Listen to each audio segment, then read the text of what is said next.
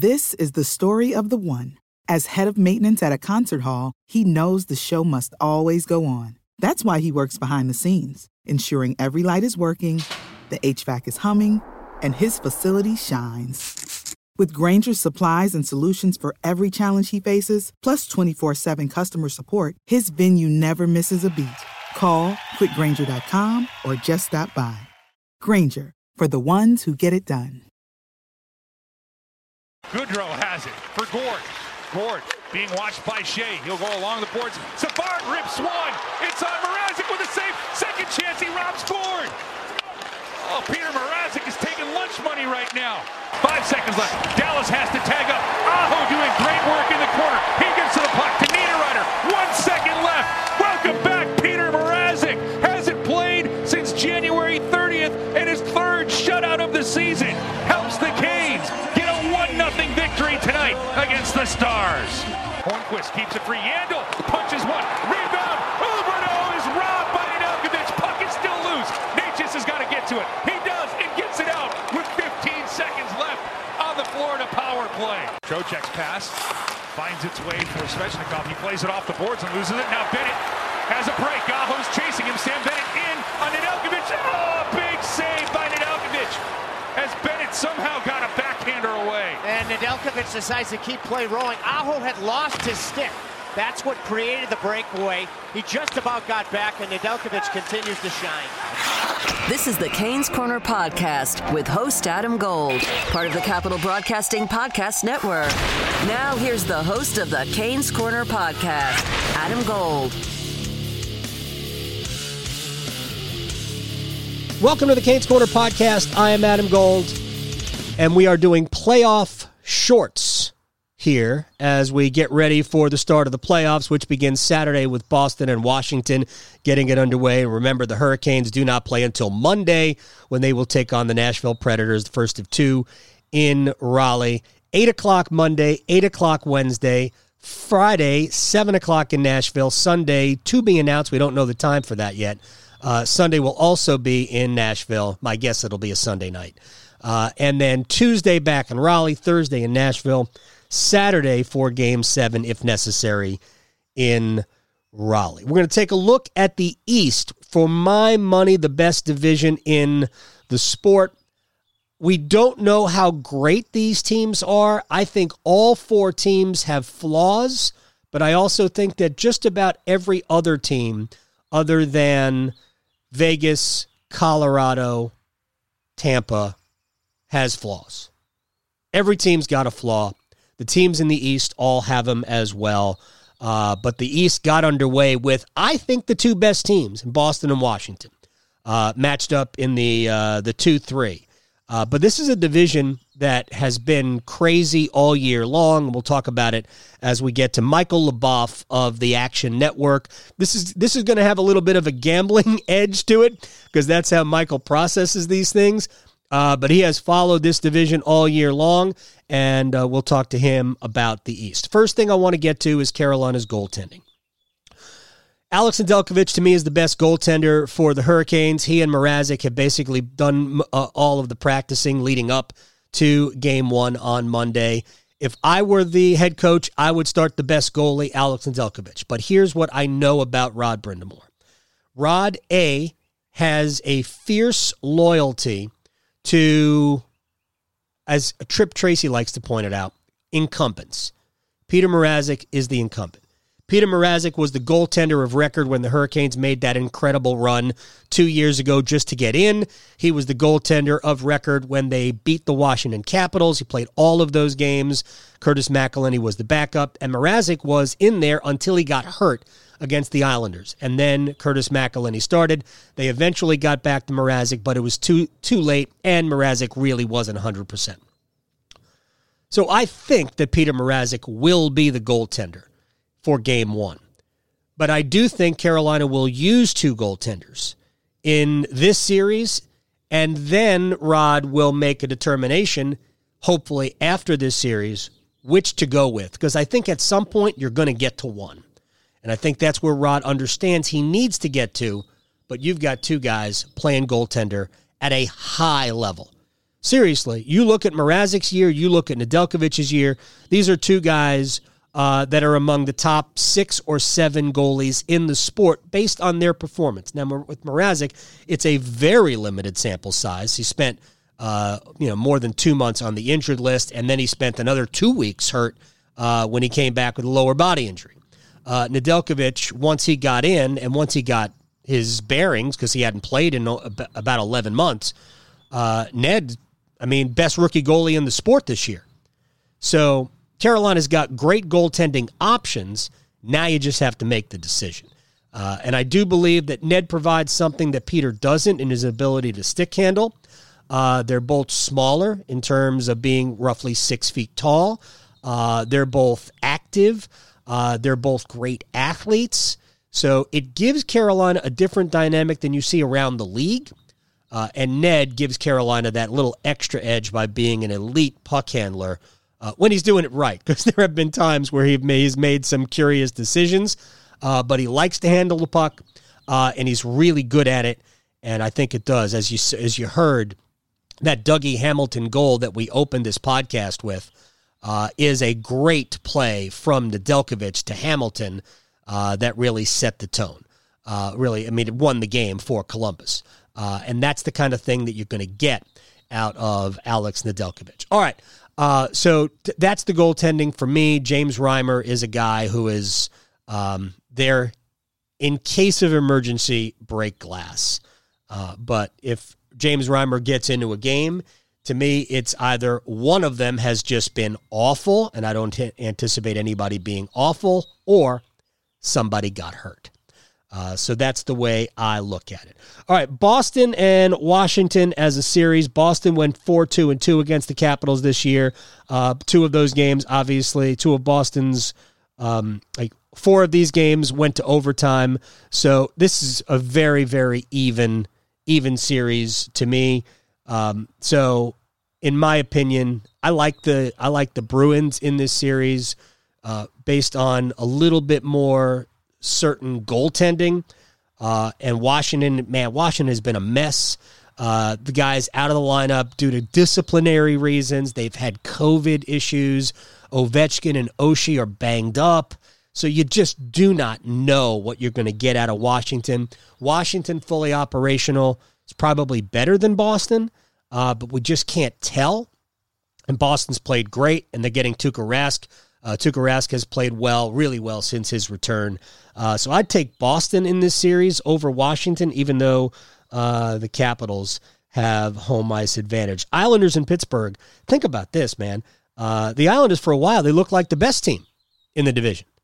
And they ended up finishing 4th. That's how good the division is. Pittsburgh's had a wonderful year. Pittsburgh 6-2 against the Islanders this year. 2 of those games were won in overtime. The Islanders went 2-4-2. No Anders Lee at all. He's out. They added Kyle Palmieri and Travis Zajac, who haven't been great for the Islanders. But you know what? Playoffs, brand new season. So you just do not know. Let's take a quick break. We'll come back with Michael Leboff of the Action Network, and we'll talk about the East, the most competitive division in the NHL. Give us a follow on the Canes Corner podcast. Rate us, review us, let us know what you think. And we're here after every Hurricanes game, and hopefully there will be a lot of them in the postseason. Welcome back to the Canes Corner podcast. I am Adam Gold. It's time to take a look at the best division in the sport. It is the East. It might not have the highest end. It's very possible that the best team in the East might only be 6th or 7th best overall. But, man, that was a competitive division. I think the Rangers would have made the playoffs in any other division. I think Philadelphia might have been done in by how good the division was. Again, incredible division to me. In terms of their depth, I think these teams are dead even. If you told me that any of these 4 teams could come out of the East, I would believe you. Let's get to my friend Michael Leboff at the Big Lebowski on Twitter, the best Twitter handle I know. He works for the Action Network. This is going to have a little bit of a gambling bent to it because that's how Michael kind of processes these things. He also does the Islander Anxiety podcast. So I'm not sure how you determine the favorite in a division in which the 4th place team looked like the best team for about 2/3 of the season.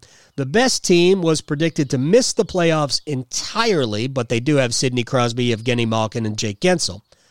And the two in the middle have pedigree, and I still think are the two best teams in the division. So I need you, Michael, to sort this out for me.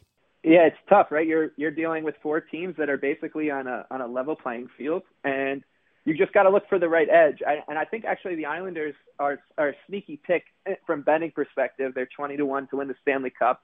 They're going to be underdogs against the Penguins. I think they're plus 120 or so to win the series.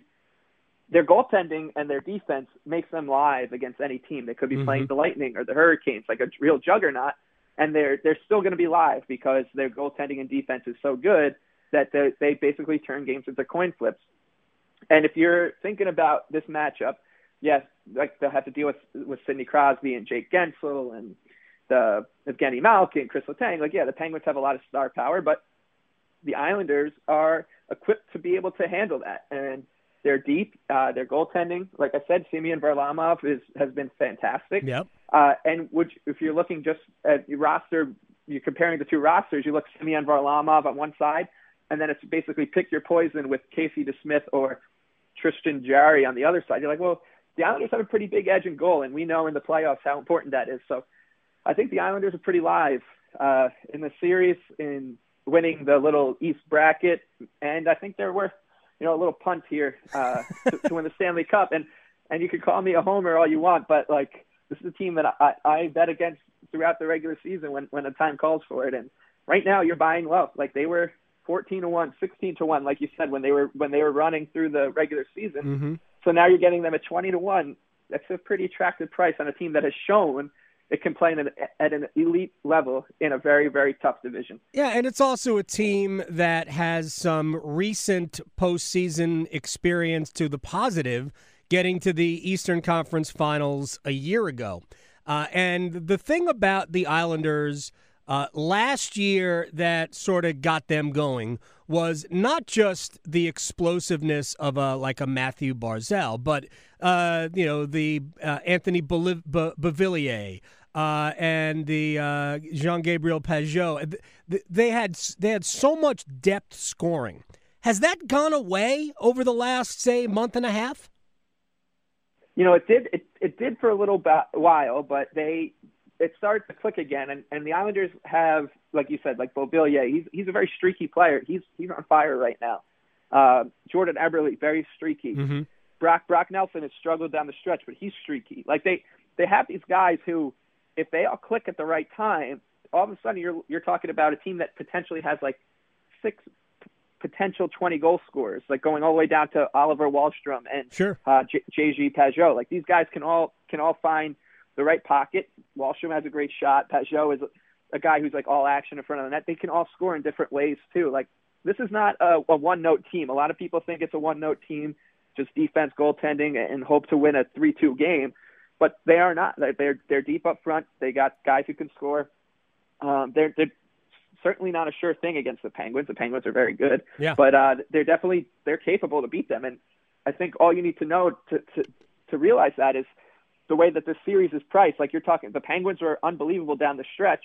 They have home ice advantage, and the Islanders are only plus 120 in the series.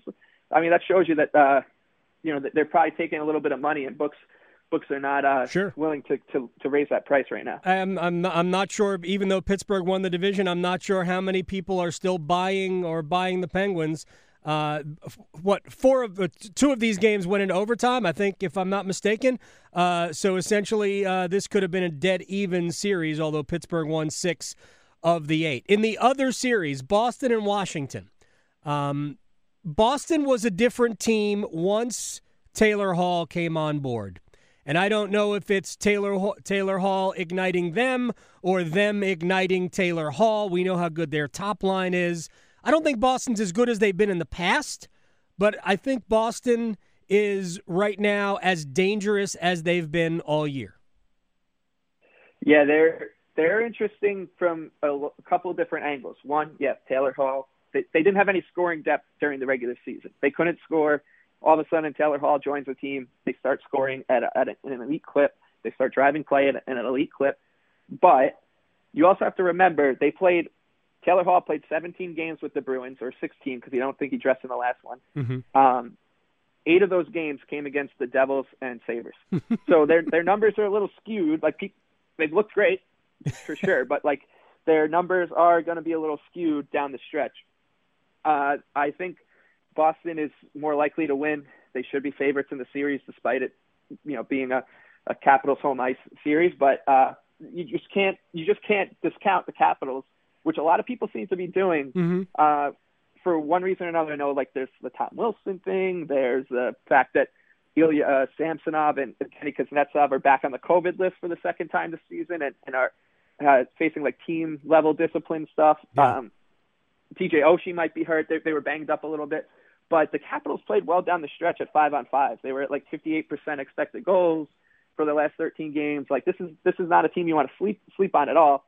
And if this number keeps going up, I think it's 125 on the Capitals right now. If that number, eclipses plus 130, I think the Capitals are a pretty good value bet, even though the Bruins, it's pretty scary to step in front of a team that finished the way they did. I think the biggest advantage Boston might have, other than Boston's top line, is just playing at a Hall of Fame level right now, is that Boston's goaltending might be much more solid. Tuukka Rask looks like a rejuvenated Tuukka Rask, as opposed to what Washington is putting out there. I don't think Washington's goaltending is bad. I just don't think it's as good as Boston's. If you had to pick somebody to come out of the East right now, who would it be? From a betting perspective, the Islanders. I think that they're the best value on the board. In terms of just like picking a winner, I would say the Bruins. Because like you said, like they have the goaltending. If that top line continues playing the way it is, they're impossible to stop. And then if you do stop them, then you got to worry about stopping Taylor Hall. So I think the two of them will meet in the next round.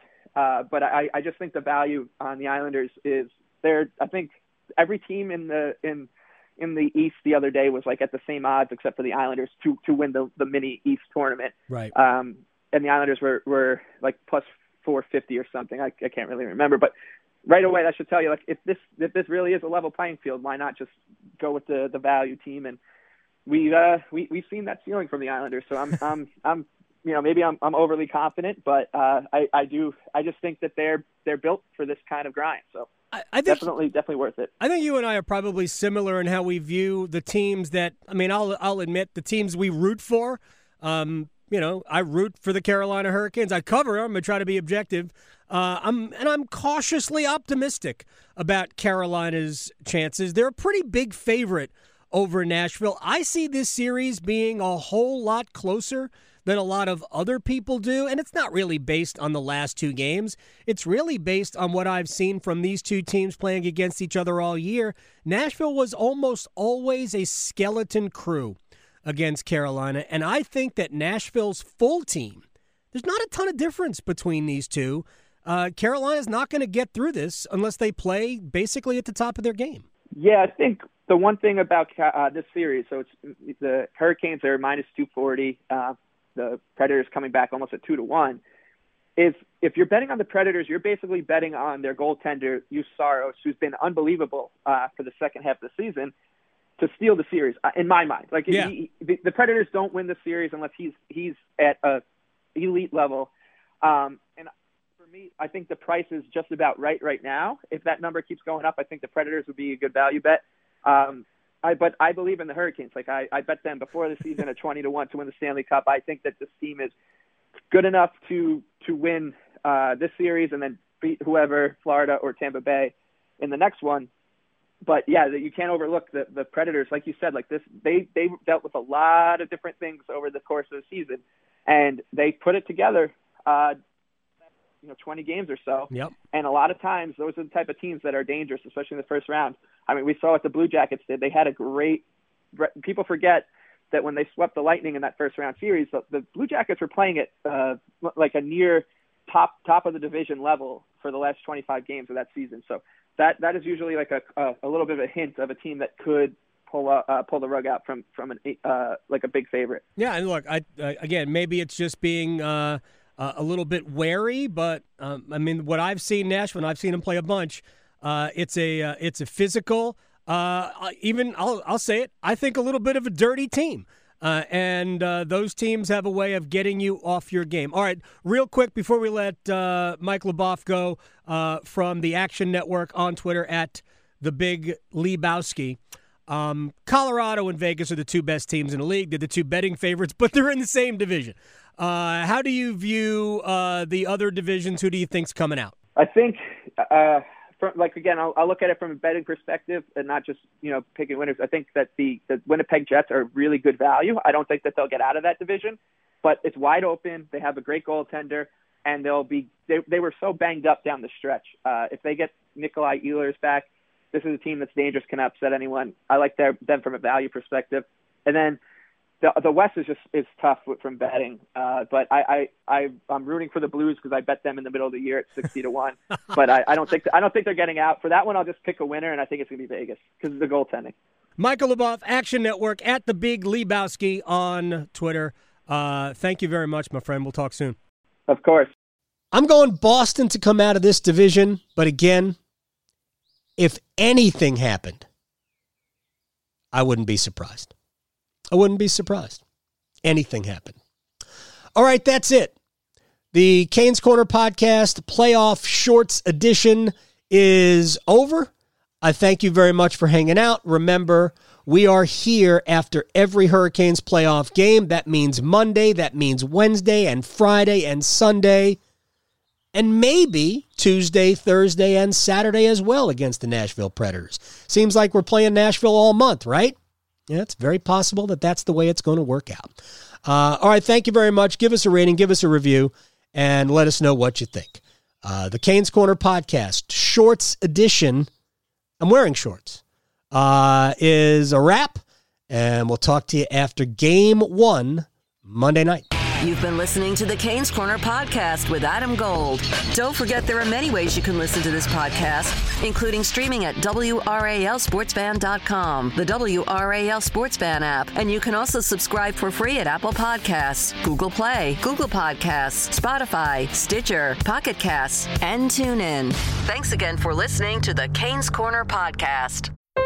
Your heart. It's the only one you have. Fortunately, you also have a choice. Expert cardiologists, talented surgeons, highly skilled specialists, all of whom chose WakeMed. Why? The main reason is the same reason patients choose WakeMed. Everything you need for the best possible care is right here. Learn more at wakemed.org. WakeMed Heart and Vascular Physicians. Your heart, your choice. This is the story of the one. As a maintenance engineer, he hears things differently. To the untrained ear, everything on his shop floor might sound fine, but he can hear gears grinding or a belt slipping. So he steps in to fix the problem at hand before it gets out of hand. And he knows Grainger's got the right product he needs to get the job done, which is music to his ears. Call, click Grainger.com, or just stop by. Grainger, for the ones who get it done. With Lucky Land Slots, you can get lucky just about anywhere. Dearly beloved, we are gathered here today to... Has anyone seen the bride and groom? Sorry, we're here. We were getting lucky in the limo and we lost track of time. No, Lucky Land Casino, with cash prizes that add up quicker than a guest registry. In that case, I pronounce you lucky. Play for free at LuckyLandSlots.com. Daily bonuses are waiting. No purchase necessary. Void where prohibited by law. 18+. Terms and conditions apply. See website for details.